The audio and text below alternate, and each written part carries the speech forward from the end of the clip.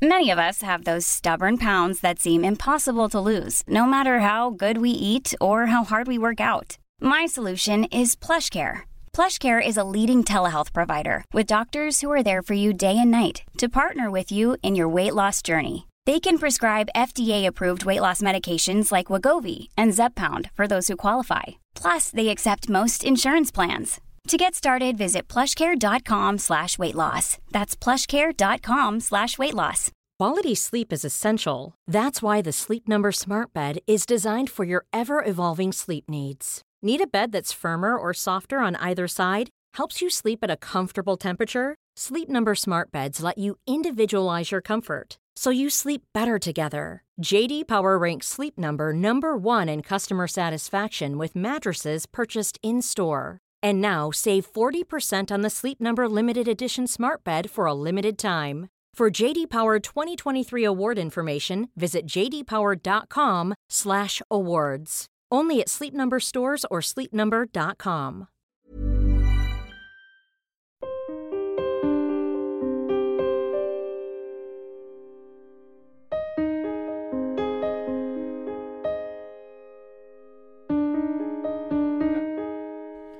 Hello and welcome to Secure the Insecure. This is the podcast where I say it's okay to not be okay. I'm Johnny Seifert, and every week I'm joined by one very special guest.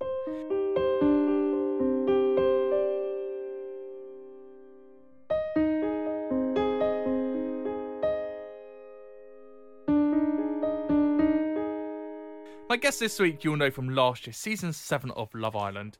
It was 1 week before the final, won by Millie and Liam, when along with Priya, he was part of the 3 final bombshells to enter the villa. Known for his relationship for 10 days with Casa Moore's Mary Bedford, they left the villa after being voted the least compatible couple, even after winning the Baby Doll Challenge. And as we come to the end of Love Island 2022, I thought it'd be a good idea to learn more about what it's like to be in the villa in the final weeks, and especially when you enter it so late. Away from Love Island, and prior to this, since the age of 17, he's been a professional footballer where he played for Kilmarnock, Dover Athletic and Sutton United until recently where he damaged his ACL. Now, with thanks to Health and Wellbeing brand for 5 Foot arranging this interview, I'm delighted to welcome to Secure the Insecure, Aaron Simpson. Hello, Aaron. Hello. Welcome to Secure the Insecure. Feels good to be here. I'm sure it does feel good to be here. You've had an injury. You've come out the other side now. You're now back into it. You're back into full on work mode. But before we get there, let's go all the way out to the beginning. Okay? Yeah. Talk to me about Aaron as a child, first of all. Ooh, Aaron as a child. Well, I've always been quite a cheeky chappy, and ever since I was young, well, a baby really, everyone always thought I was the cute baby and stuff like that. And even in my family, I was probably like the first of my generation of kids. And yeah, I was definitely a family favourite with all the older aunties and uncles and stuff like that. So yeah, and then obviously growing up, I would say I was always like a popular kid in school, had a lot of friends and stuff, went through obviously difficult times like every kid does. But I mean, all in all, I feel like I'm just a very, very happy, kind of spur of the moment person. I've always been like that. I'm very impulsive and do things straight away without kind of thinking. Sometimes it's a good thing, sometimes it's a bad thing. But yeah, kind of what you see is what you get with me, I think. I love it. And as you said, you were popular in school. We know that if you play football and you're on the football team at school, you are popular and all the girls love you. Yeah. Now, I've never been in that position. And so I look at popular people who are in school and I go, I wish I was them. What's it like to be that person? What's it like to have all the girls after you, to be the king of the football club, and to actually acknowledge and validate yourself as popular in school? Yeah, I think, so I went through 3 different stages. So I started off when I was younger and I was kind of really fit, really active, doing every single sport that you can do.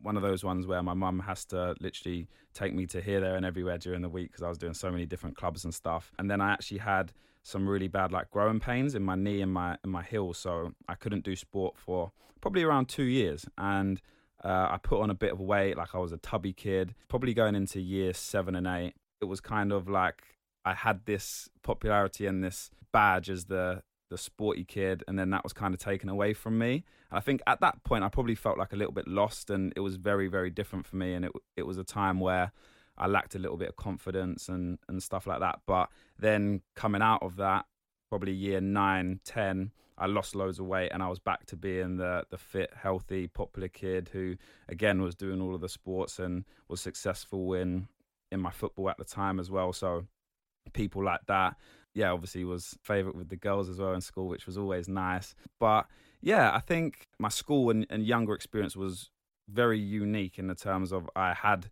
the popular side of it, and then I had the other side of it where, yeah, I was in the popular groups and stuff, but I wasn't like the main character, if that makes sense. I was kind of like a backup dancer. But all in all, yeah, it was good. How did you know that? Because it's all about your personality. Okay, looks are one thing, but at the end of the day, the looks can't carry you. You know, the looks will fade. I know, obviously, if we're talking about year 7, your looks are growing. But yeah, at the end of the day, your looks are what we first impressions, but then it's about the inside. And so all these girls and all these people in year 7 had to get to know the real Aaron, and they liked you, and therefore you became popular. So why did it go the other way, that you went, he's not good looking, therefore his personality is also ugly? I think for me, it was more of a confidence thing. And because of that, I've always been a very outgoing, bubbly person, the life and soul of the party. And when I walk in a room, you know I'm in the room.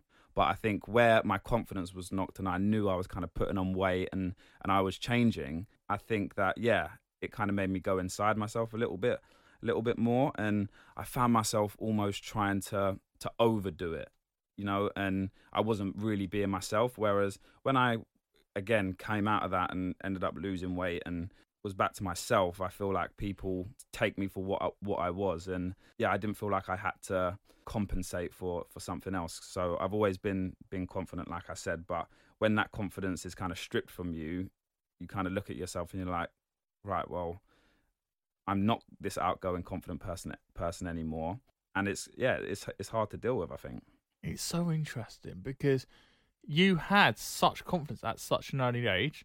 You're assigned at 17 to be playing football where you're around adults. Yeah. Like you said, your aunties and uncles you're a favourite of when, again, you were really young and you had to grow up. You then get to Love Island, and I know I'm jumping ahead a bit, but you then do Love Island where you have to have the confidence to get on that show. You have to have a confidence that you can go into the villa. You have to have the confidence afterwards that you're accepted, you're validated, you can become a social media star, you can be a presenter, whatever you want to do. You can come out the villa and you're accepted by society. That also takes confidence. Confidence seems to be a big thing for you. Yeah. What does confidence mean to you, though? How do you define it for yourself? I think confidence is just being comfortable within yourself and knowing that no matter what you do, you are being 100% you. And I feel like for me, when I'm in situations where I know I can be 100% me, that's when I'm most confident. I think growing up, this is kind of rewinding the years, but I grew up in a very white area, like a really white area. I was probably only one of maybe 2 or 3 kids in my school of like mixed ethnicity. So growing up, I always had this thing of I always noticed when I was the only mixed race or black person in a room. So I think that took a massive effect for me, and I didn't ever feel comfortable. And even now, it's not something that I maybe struggle with, but something that I still, even to this day, notice is when I'm in a formal environment and there is clearly a lack of like mixed diversity. I don't feel confident to be 100% myself because I feel like people may not understand it, and it may be silly from my part, but yeah, I just don't feel as comfortable as maybe I should do. So when I'm in a more relaxed environment, and this is why I love London, because it's so diverse and there's so many different types of people.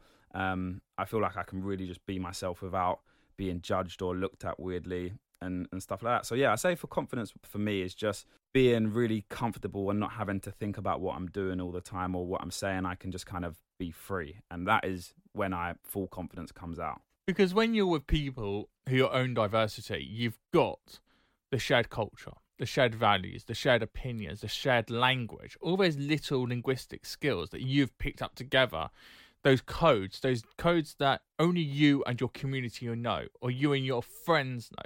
So when you're with people who are majority white, you're right, you're going to have to be, I suppose, in quotations, more white to fit in. So yeah. Did you subconsciously and consciously notice that change inside of you, that you weren't being the authentic version of you when you are around just white people and the only black person? Or do you go the other way of tokenism, almost going, well, I'm the only black person amongst everyone, so I'm going to alpha my black ethnic character traits because I need to also stand out to show that I'm there. Otherwise, I'm going to get lost in this sea of white people. Yeah, I think in school I started off very, very out there. Like I had my hair braided, and back in when I was in primary school, you weren't allowed to have hair dye or anything like that. And I remember I used to have wavy patterns in my hair and stuff. And because obviously I was literally the only kid with afro hair, they didn't really know what was acceptable and what wasn't, because people just knew that you weren't allowed to have really long hair, you weren't allowed to have Mohicans and hair dye and stuff. But I was coming in with all kinds of crazy hairstyles. So I think in that sense, yeah, I wanted to be unique and show my culture. But then as I started to then learn about racism and experience it a little bit more, I think I probably tried to just blend in, because I couldn't really be asked to be almost, like I say, looked at and judged and give people an excuse to say something, which is quite sad really when I think about it. But my primary school especially was very, very white. So, and it was one of them ones where I felt like when I did experience racism and stuff like that, I didn't really feel like anyone understood or really listened, because we didn't have any black teachers in my school, and that went from year 3 to 6. So there was at least 90 kids in a year, and like I say, the whole way through my school, I think was probably one of 3. Maybe the most we'd have had at the time was 5 kids in the school that were black or mixed race, and I don't think in my year we had any black kids actually. And the curriculum, I presume, was very white as well. Yeah, and I think that's even still a problem today. I think we're getting better as a whole, but yeah, no, obviously when you do history lessons and stuff like that, the most you probably get is when you do RE and you study different religions, but as in actual kind of races and places as such, yeah, it was very, very one way. I went to an all-Jewish school, an all-Jewish primary school, an all-Jewish secondary school, a university that was predominantly Jewish or had a big Jewish community. And so I had a community there. Why did your parents not send you to an all-black school, or does that not exist? I don't know if it exists. Well, it definitely doesn't exist where I'm from. But I actually have had this conversation with my mum when I was younger, and I think it was quite hard for her to hear. But I was probably, I can't remember how old I was, maybe year 5 to 7, and I still had a lot of family in London. I was born in East London, and we moved to Kent when I was 3 or 4. But obviously I still had a lot of family in London, was going back and forth. And I'd go to London and I'd see loads of black people. I'd see loads of mixed race people. I'd eat loads of Caribbean food and stuff like that, and see loads of Caribbean shops. And I think one day maybe something happened at school or something got said. And I said, like, why did you move here? Like, you knew we would be like the only mixed family in the area. Like, why did you do it? And I think I probably didn't say it as nicely as that at the time, because I was probably quite upset. But kind of as I've got older, I realised that she done it more for me, because the area I was living in wasn't a great area. There was a lot of crime and stuff, and my mum just didn't feel safe for me growing up and going to school there. And in hindsight, if I would have grown up there and stuff, I would have been exposed to a lot more kind of gang stuff and crime and whatever. So I just think for me it was hard being the only one.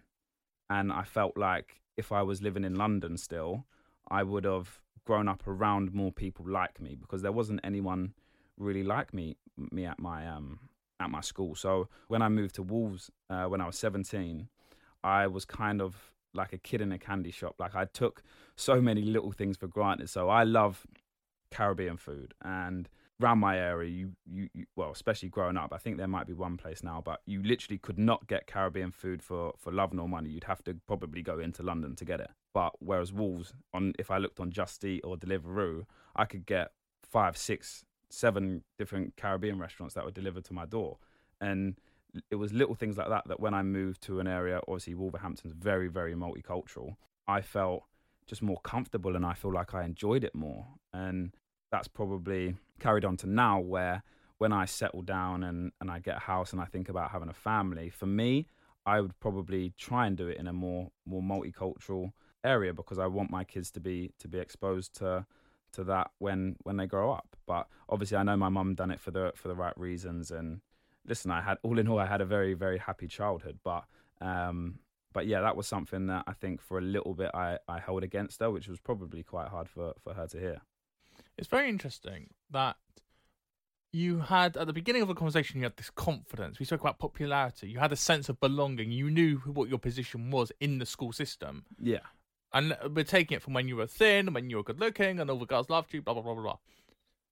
At the same time, your sense of belonging didn't exist, because your sense of belonging was to be in a multi-ethnic community. And so it's like the grass is always green on the other side, but you had this sense of belonging, but also at the same time, you didn't have that sense of belonging. Yeah, I think I was always confident and I made sure that I could fit in.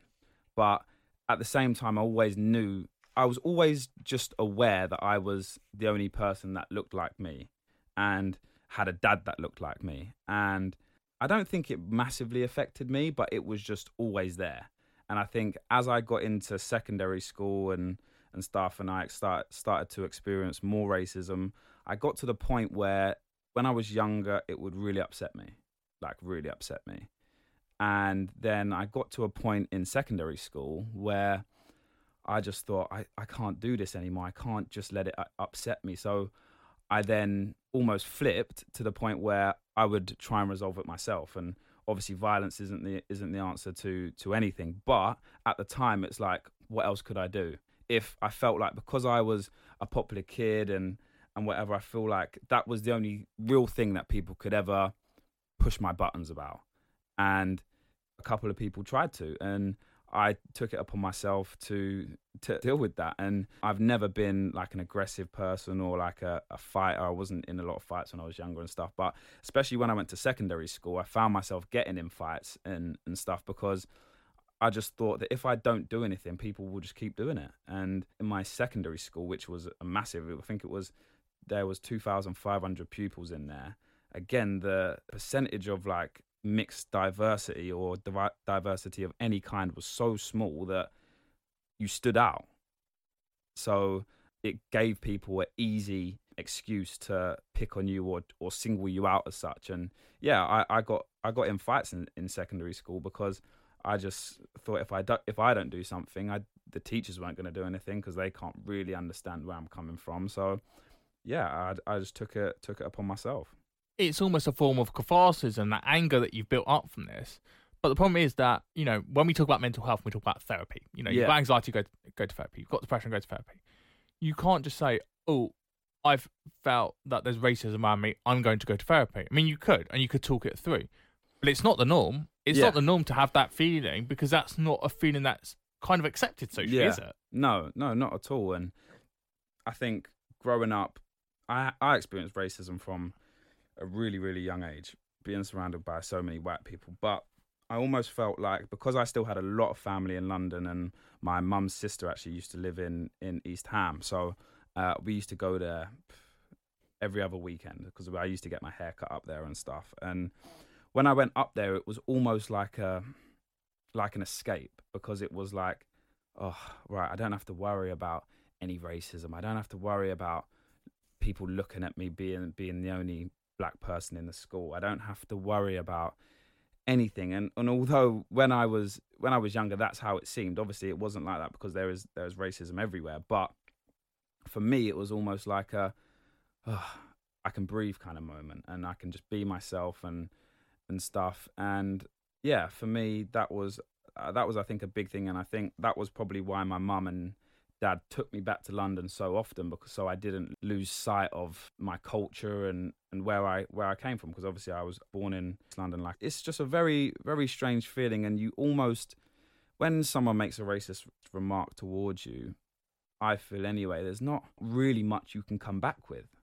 And it's the sense of not helplessness as such, but like, what can you say? Like, yes, I am black. Like, yes, I am of mixed ethnicity. Like, what do you want me to do about it? I can't. If someone was to call me fat, I can lose weight. If someone was to make fun of my hair, I can dye the color, but I literally cannot change my skin color. So you almost just feel like there's nothing that you can really do. And for me, taking myself away from that situation was massive for me. And I loved going to London. And even now, I said to you before we started the podcast, I love I love coming to London, and I don't know whether that's kind of in my subconscious mind, is that it was almost like an escape when I was younger. That is the reason why now I like it so much. It's all very valid points. All very valid points. That sense of belonging you found because you were accepted, because you played for 3 big football clubs. You know, at the age of 17, when people are finding out who they are, you already knew who you were. Yeah. You knew your identity. You knew your popularity. Yeah. You then go, right, I'm going to play with these big boys now, and I'm going to go and get into football. Yeah. What was that like, playing football in a team, that sense of belonging, different from school because you're people who are older, who are a lot more mature, who hopefully weren't racist because they knew who to be and how to be, and they, you know, were very comfortable with themselves. You know, racism is a form of bullying. Yeah. Because you're insecure about yourself, so you'll put that insecurity on someone else. Yeah. So how are you in that football club? I loved it. I moved away from home when I was 17, and I got homesick quite a bit sometimes, just because I'm a massive mummy's boy. But in terms of moving away and stuff like that, I absolutely loved it. I loved being in a football environment every day. It was my dream as a kid, and it was almost like a pinch me moment where I was like, oh, I'm here and I can do it, and I can just be myself, and this is almost like a fresh start for me. So yeah, I loved it, and so many people throughout my career have taught me so much, and I'm grateful for everyone that's kind of been with me on my journey, and I feel like I've learned something different from each of them. Obviously, football's a thing where it has highs and lows, and I've definitely had my highs, and I've definitely had my lows. But all in all, I just think that you can't, for me anyway, you can't beat a football changing room. That environment, being surrounded by people who are all on the same journey. Well, they're on the same journey, but different journeys at the same time. And they're all trying to obviously achieve the same goal. And yeah, it's just where I feel at home. Being on a football pitch, being in a football training ground. Yeah, that's just where I just feel whole, I think. And then you do something. You injure your ACL. Now, for those that don't know, here is the, I'm going to give you the scientific definition of the ACL. Okay. It's a tough band of tissue that joins the thigh bone to the shin bone at the knee joint, correct? Yeah. It runs diagonally through the inside of the knee and gives the knee joint stability. It also helps to control the back and forth movement of the lower leg. Common causes of ACL injuries include landing incorrectly from a jump, stopping suddenly, changing direction suddenly, or having a collision such as during a football tackle. There's your science lesson done. That's that one done for the day. And it was, I'm going to say again, it's thanks to Wellness Brand 45 for setting up this interview, but also for bringing this conversation together, because we've not spoken about ACLs on Sakudi. It's going in the public conversation, really. So for those listening, that's a scientific definition, but talk to me about your ACL journey. What happened to you and what was the recovery like? I was playing a game, played the full match, and was literally in the last minute of the game. I had the ball, was running, someone has tried to slide tackle me, and I've jumped over it. The guy has not touched me at all. Because I'm running, my momentum's obviously going forward. I've jumped over and landed on my left leg. As I've landed, I've just heard in my knee, and I knew it was bad because I've never ever have really had a bad injury. I've torn my hamstring and such and tweaked ligaments in my knee, but never heard a pop. And I just remember being in so much pain. Yeah, so much pain. And then I actually managed to drive home that day. So luckily it was my left leg and my car's automatic, so I was just using my right leg. So I drove home and could barely, my mum, so I was living at home at the time, and my mum had a wheelchair in the house. So I had to park my car out the back. My mum brought the wheelchair out. This is really late at night, like probably 12 o'clock. Wheelchaired me into the house.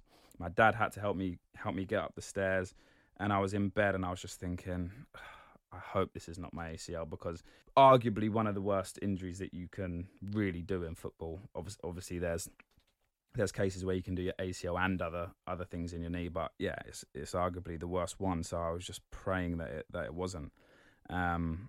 So yeah, that was that. I woke up the next day, and that was probably the worst that it was. I remember my dad coming into my room and just saying, like, how are you? And I tried to get up and I was almost in tears, if not in tears, because the pain was horrific. And I went to the hospital, got crutches, and then had to get a private scan.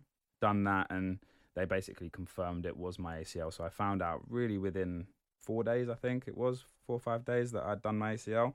So it was just whether or not I needed the surgery. So there's 2 types of ACL injuries that you can get. So you can either rupture it, which is where you tear it but you don't fully tear it, and then you rupture it and it's just completely gone. So there's nothing in there, nothing basically giving your knee stability. And at first they said that it had completely gone, so I got my head around I need the surgery. Now there was complications. Obviously, growing up in a professional football environment, if that's the case, you just get the surgery pretty quick. You don't have to worry about anything. The club sorts it out, and that's that. Because I was playing semi-professional at the time, obviously after coming out of the Villa, I had to do it all myself.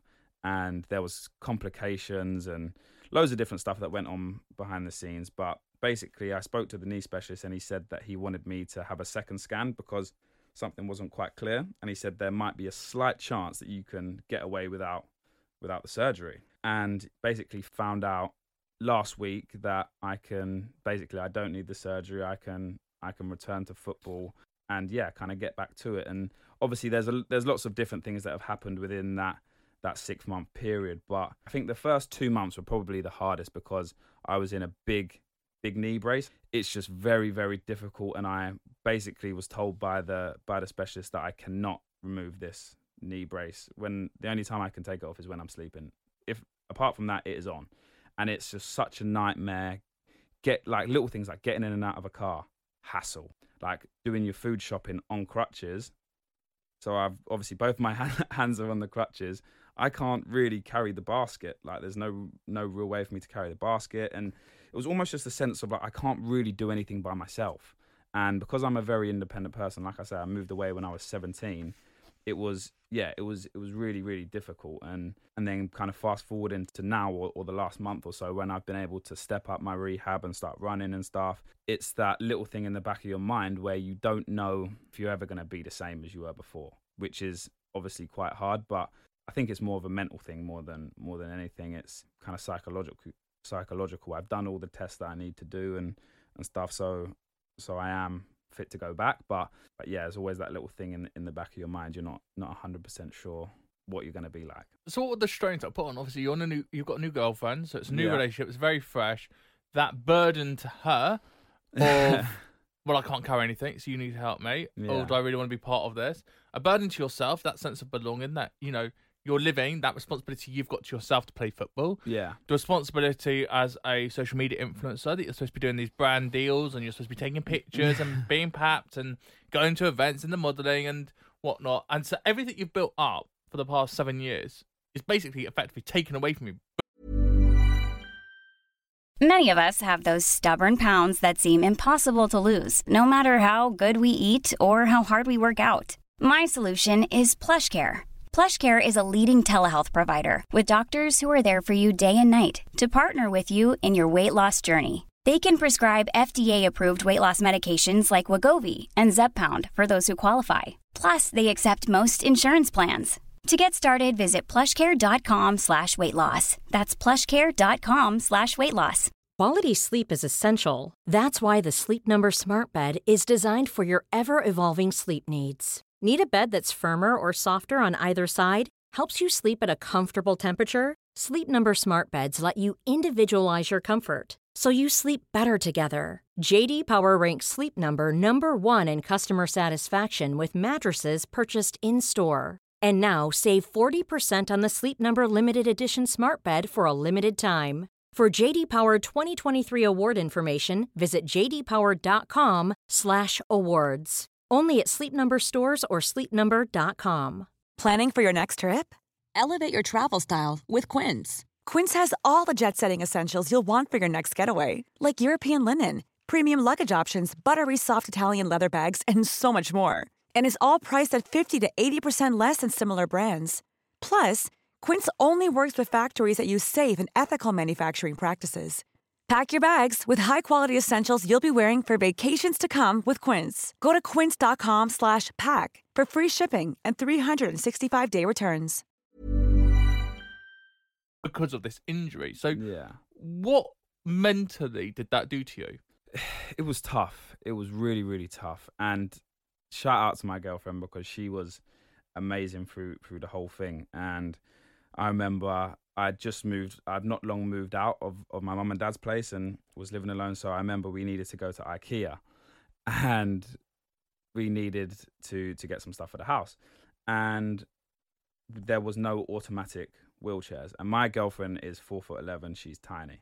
Okay. And she had to push me around IKEA in this big, like, wheelchair thing with a massive basket on the front. And it was like turning a lorry around these aisles. And yeah, it was so funny. She could barely push it, bless her. She was really good with me, to be fair. We saw a lot of each other, and because I think the relationship was quite fresh, I think it almost made us closer, because I was relying on her a lot, and it was kind of, well, this shouldn't really be the case, but I'm going to see whether you're really here when I need you. And she was, which was amazing. And even her family and stuff were really supportive of me. And I spent quite a bit of time up there when I was going through my rehab and stuff. So yeah, they were amazing. Mentally, it's just, I felt like I kind of lost a little bit of purpose. Like I couldn't really go to all the events and stuff that I was doing. I couldn't shoot as much stuff because I'm meant to be keeping off of my knee as I can. I can't be going into the city shooting pictures and stuff because I'm really not meant to be doing that. And yeah, it was hard. It was difficult, but I think lockdown actually helped me massively in terms of my mindset, and I'd done a lot of personal development. The person I went into lockdown as, I was definitely not when I came out. And I think if it wasn't for that, I'd have struggled a lot more. But I kind of managed to stay positive. And obviously I had my down days where I'm like, I just want to be back playing football. I just want to be back around the boys. I just want to go out on a run. I want to be able to go on fun dates like mini golf, ice skate, and some like little things like that you take for granted. So yeah, definitely for me, it was a test mentally, but I feel like looking back on it, I definitely managed to stay positive and yeah, come out of it the other side. Amazing, mate. Well, look, that's the football career. The second career is the Love Island experience that you went on. So let's go all things Love Island now. It was last year, 2021, when you went on to season 7 of the show. And for those that don't really watch the show, which is really weird if you're listening to this podcast in particular, and also you don't know me, because basically Security and Security is sponsored by Love Island's contestants. Every contestant from Love Island's basically done this podcast now. You've got 8 weeks of the show. Week 1, everyone enters. You couple up. Week 4, 5, you get Casa Amor, the big change. You get people who are going to come in as new bombshells and little bombshells all throughout. And then week 8, it ends. And so you came in on week 7 when all the couples are very settled now. Yeah. And apart from the baby doll challenge, which actually you won, everyone's going to the finish line. And so you come in week 7 of the show. What difference did you think it was going to make? And actually, did you think, what is the point of coming in week 7? Because the show's basically done. Yeah. Listen, when you go on Love Island, anyone who's anyone and they want to go on there, they want to be in from the beginning. I don't care who you are. No one applies or gets scouted for the show thinking that they want to be a bombshell. I don't think anyway. And for me, I was there for a very long time before I actually went in. I was actually there a couple of days after the show aired. So I was there for 5 weeks before I went in, and my Love Island experience was, I can guarantee, not like anyone else's in terms of even before I've got in the villa. So I flew out on the 4th of July, and I think the show aired a couple of days before that. I was meant to go in earlier. Stuff happened. I didn't.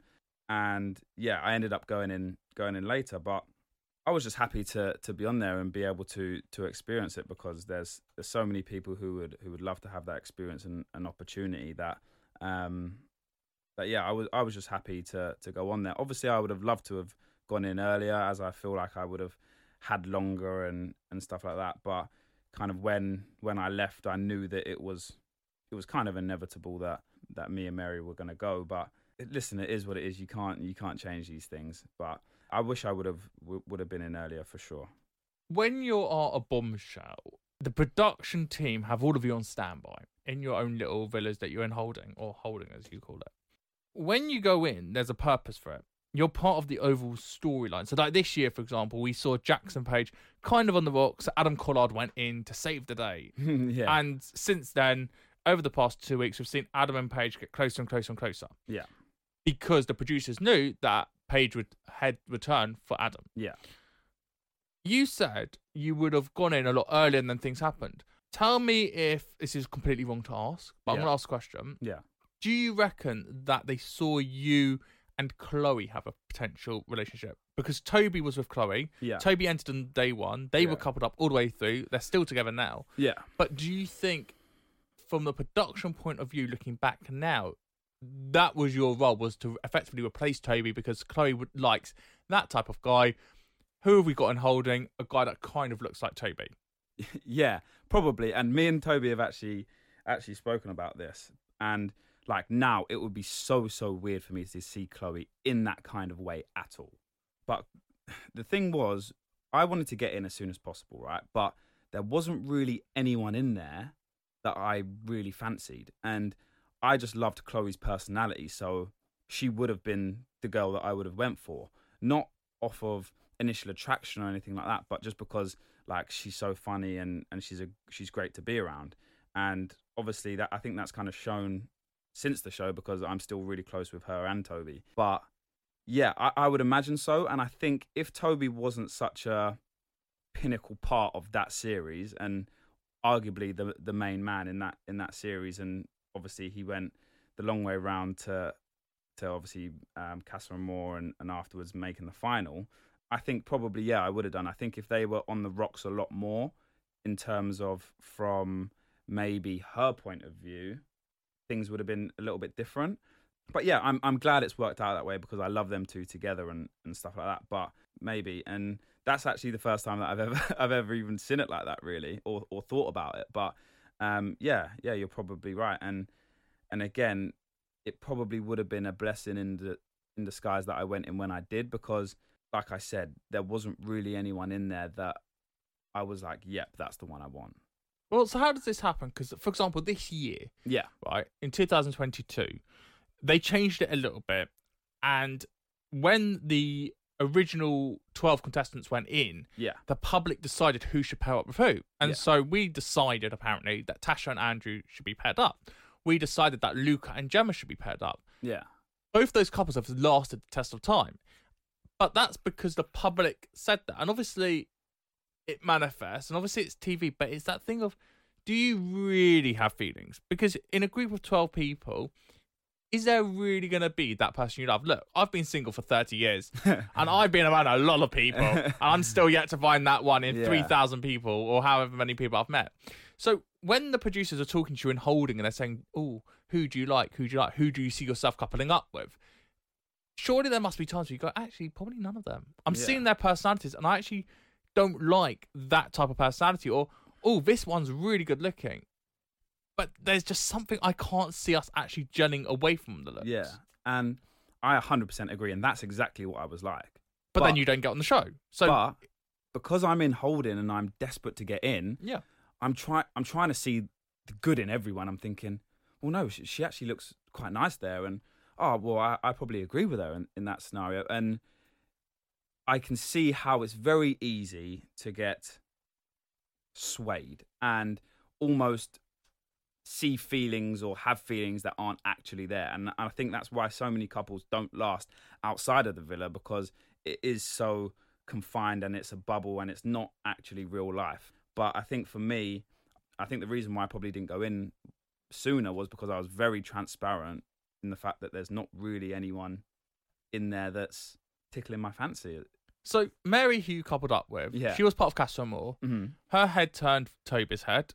And therefore, they were together in Casa Amor. Obviously, he comes back. He then goes back to Chloe. Yeah. And leaves Mary, as they say on the show, vulnerable. Yeah. There's your opening. Mm-hmm. So suddenly, there's a girl who's blonde, like Chloe. Oh, I could be attracted with her. If I can be attracted to her and see something, I can go in as Bombshell. That's my ticket into the show. Yeah. So did you say to the producers, yeah, I like Mary. Mary's single. Yeah. Great. Out of the people in holding, you're the perfect fit. Is that how it works, the Bombshell idea? I think with that, like me and Mary, before you go in, you have to give, well, use inverted commas here, your type on paper. And I think that she was definitely the closest thing to that in that series and vice versa probably. So what's funny is, and even my girlfriend knows this, who is blonde, but blondes in the past have never ever been my type. I've only really ever dated 2 blondes, being Mary and my girlfriend now. So I think it's weird that I was meant to be a bombshell.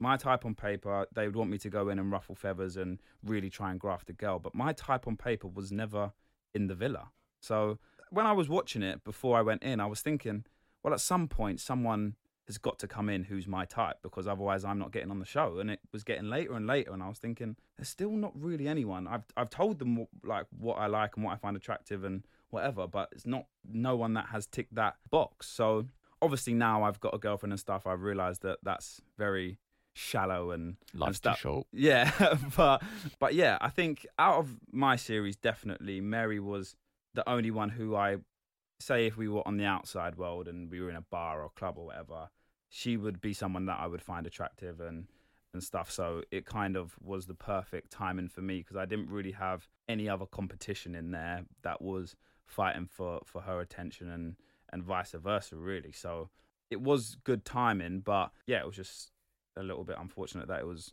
quite late in the series. And what about the other way? So Mary was vulnerable because she had no one. You come in, she didn't have that much choice, no offence. Yeah. So had to couple up with you. Yeah, of course. Otherwise, she's not going to stay in the show. And we've seen it this year with Danica and Josh. Yeah. We've seen Coco try and do it this year as well. Yeah. Looking back now in hindsight, because you only lasted 10 days in the villa together. Yeah.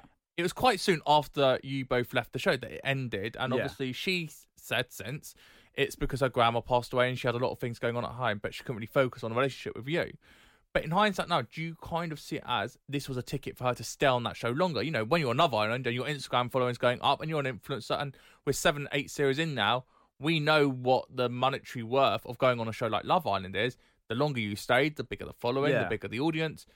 That work is coming in. If you leave early, you're not getting that work. Yeah, 100%. And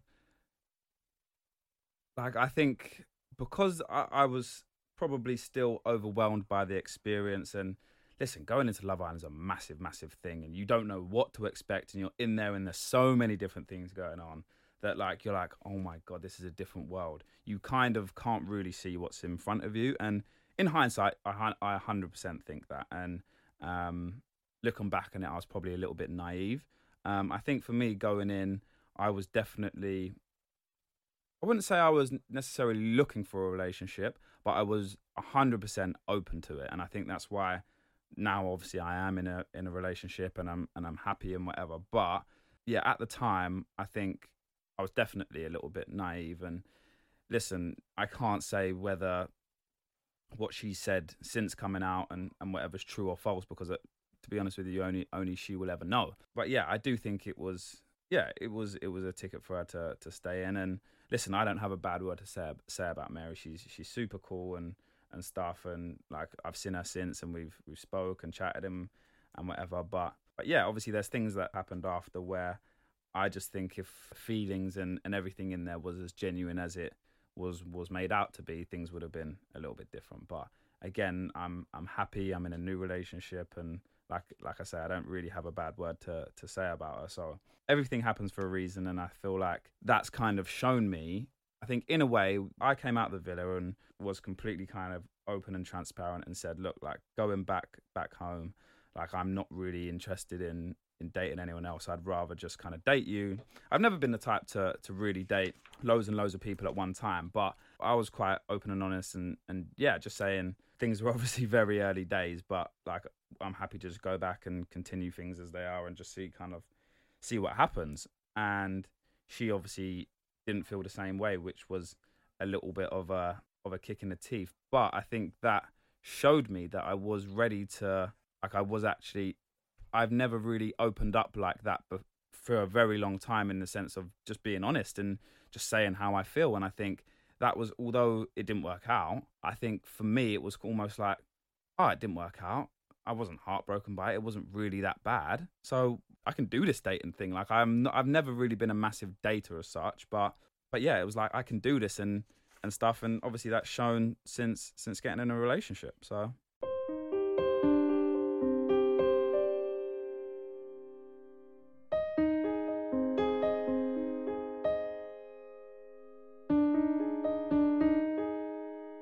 I'm going to actually tell you a story now. So I came out of the Love Island villa probably maybe a month later. No, actually, definitely not a month later. Probably 2 weeks later.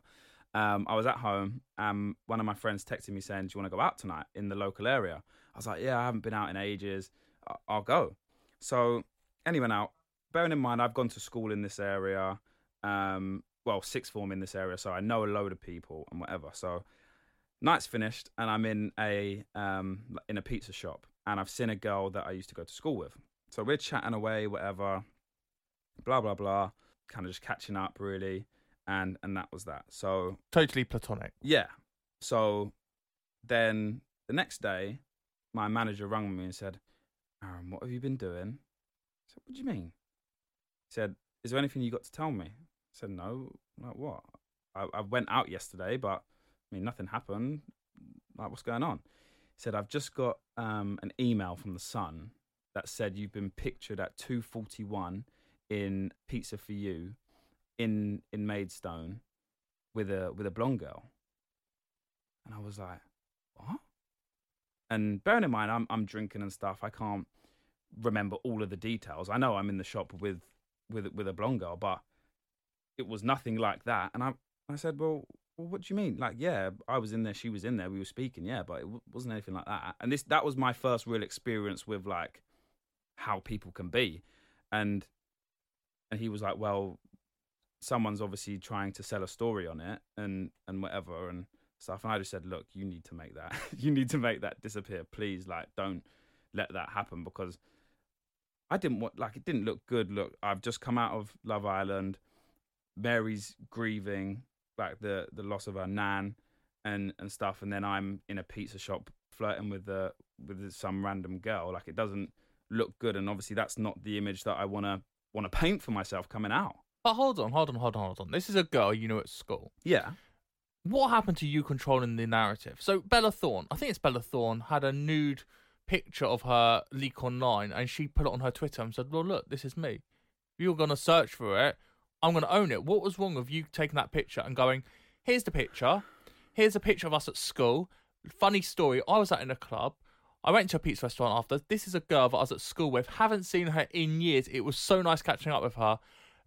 If anyone wants to write a headline, go and write your headlines. But this is the truth. You've got your own social media platform. You can write your narrative. But I think for me, because I was so fresh, like, remember, I haven't been in the industry in inverted commas. I'm too old. Yeah, I have not been in the industry. I'm thinking, there's just so many things running through my head. I'm like, oh my God, what if my mum sees it? I'm thinking, oh, it doesn't really look good. Oh, what if brands see it and then they don't want to touch me because I'm made out to be like a playboy and insensitive because I don't have feelings for someone else? And it's like, so many things were just going through my brain. And because that was like my first experience, I was like, just please, please make it go away. And yeah, luckily nothing ever came out about that. And I think now looking back on it, it wouldn't have been that bad if it did. But at the time, I was just, because it was so new to me and I wasn't in the industry, I didn't know that that's what it was like. And I think that's what a lot of people forget. Like, people that go on Love Island are just normal people. So that when you come out of there and you've got people taking pictures of you in pizza shops and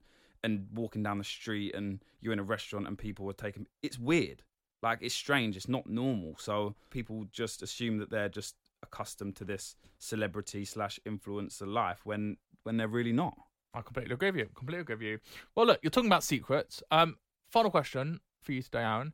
Tell me a secret about Love Island. So I'll tell you what I know already, because I know what you're going to do. So I know that you can get McDonald's. I know that you go in a swimming pool, but we don't see it because the microphones are taken off. Okay. I know that you have lunch and dinner separately to the girls, and you're not allowed to talk about anything about Love Island. You have a day off. You get groomed once in a while. I know that you're told to talk to certain people. Yeah. Tell me a secret about the show that I do not know already. Did you know that there's a lot of challenges that are done that do not get aired? Ooh, tell me more. So when I was in there, I did 2 challenges. So we done the Sex God one, which I gave an amazing performance for. So if you do want to search that up on YouTube, feel free. And then we done another one with like sweets, and we had to like put sweets in our mouth, put them in the bowl with our couple and stuff like that, which was actually really fun and stuff like that. But it doesn't get shown. And I think this year, a lot of people are saying, where are the challenges? But my conspiracy theory is the challenges get done, but because there's so much happening in the villa and the producers need to stick to the storyline, they can't get aired because there's not enough time. There is a lot of challenges that are done which are not filmed. So how many days? So 7 days in a week. Yeah. Obviously, you've got one day which is designated for coupling because you've got your time to practice your scripts, and then you've got the couple of. I love that your face lights up that I know things that you think I don't know. I feel like when I'm speaking about Love Island, I always have to be careful because I don't want to give too much away, but I feel like I'm speaking to someone who already knows all the dark secrets. I know everyone. I know everything already. This is good. So you have a day that's designated for coupling up, yeah. and then obviously in the evening is when you actually film it, and it takes about 3 or 4 hours because it's a long process. It's an retakes. awfully long process. And one thing I will say is, if you see Islanders sweating around the fire pit, please just mind your business, because when that wind blows and you're sitting there for hours on end, it gets very, very hot, especially when you're in somewhere like Mallorca where it's already hot, and then you've got fire literally breathing on your face like it's coming out of a dragon. And I presume if Laura Whitmore's there as well, you've got lights as well that are added in. Yeah, lights, cameras, everything. Just the tension of the night is enough, really. But you've got all these added aspects in, like it does get very. Which I always find really fun of the tension of the night.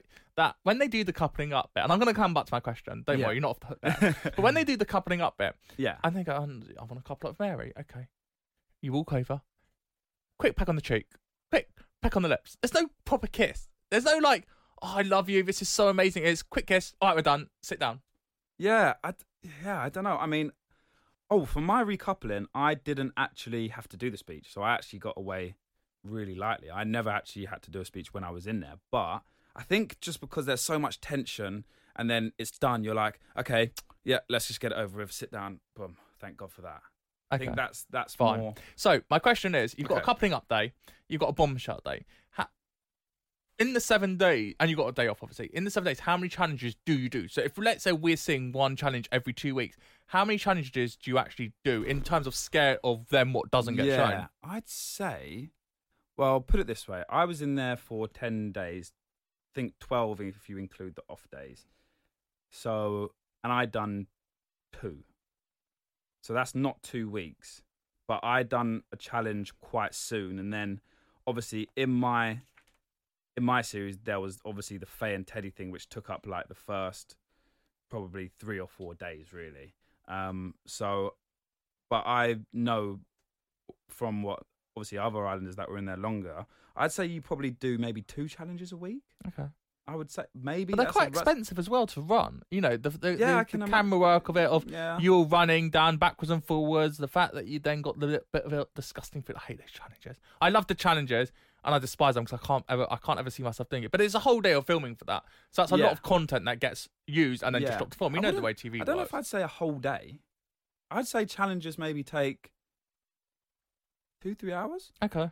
Maybe. Not that long then. Yeah, no. But I think it's more like, so I remember the challenge that we done was the sweet one.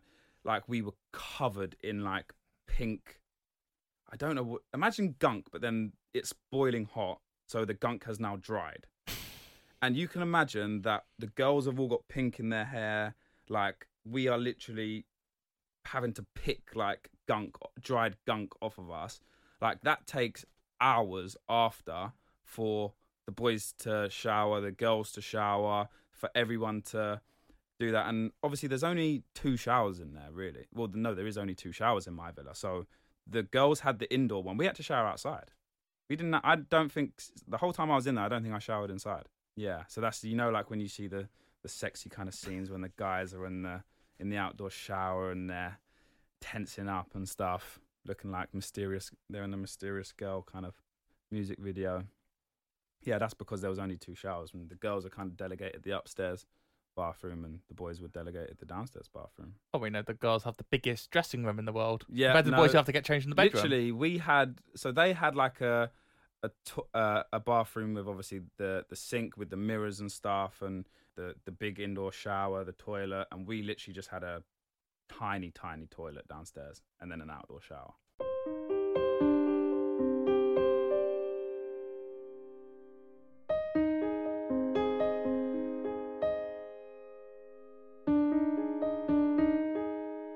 Aaron, I could talk to you forever. You've been listening to Good Insecure with me, Johnny Seifert. Thank you so much to 4-5, a great health and wellbeing brand, for sorting out this interview. Also to my dear friend Jake Clear, Alpha Talent as well, who looks after Aaron so brilliantly, and so many amazing clients on his books as well. Give him a little shout out whilst there. Amy Christopher, obviously from Out at First Sight UK. Jake.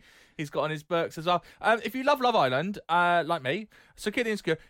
Aaron was on season 7. Rachel Finney, Sharon Gafka, AJ Bunker, and Amy D have all been on Kid Insecure before, and loads of people from Love Island through this series. Amber Gill, Anna Vakili, Yolanda Biala have been on recently as well. So go and check them out. If you love Love Island, go on to Kid Insecure, go all the way down. So many Love Island stars have been on there. And then if you're listening on Spotify, give it a 5-star rating.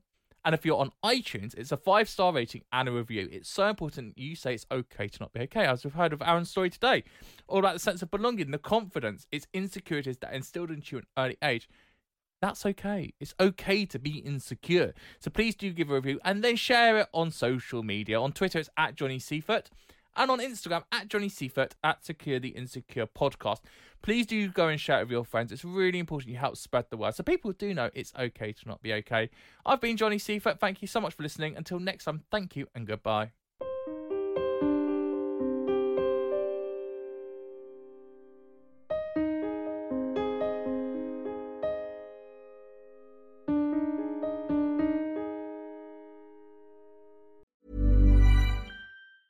Hey, folks, I'm Mark Maron from the WTF Podcast, and this episode is brought to you by Kleenex Ultra Soft Tissues, your ally to help tackle your allergy symptoms this season. I love the change of seasons, but nobody loves pollen and all those other things floating in the air that make you sneeze during this nice weather. Kleenex Ultra Soft Tissues are hypoallergenic and allergist approved, so fight back against watery eyes and runny noses without worrying about irritating your skin. For this allergy season, grab Kleenex and face allergies head on.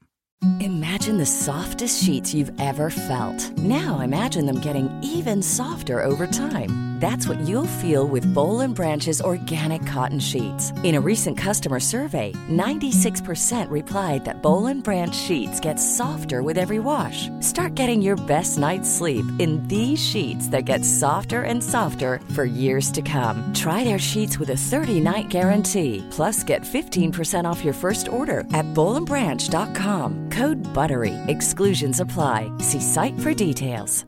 Even when we're on a budget, we still deserve nice things. Quince is a place to scoop up stunning high-end goods for 50 to 80% less than similar brands. They have buttery soft cashmere sweaters starting at $50, luxurious Italian leather bags, and so much more. Plus, Quince only works with factories that use safe, ethical, and responsible manufacturing. Get the high-end goods you'll love without the high price tag with Quince. Go to quince.com/style for free shipping and 365-day returns.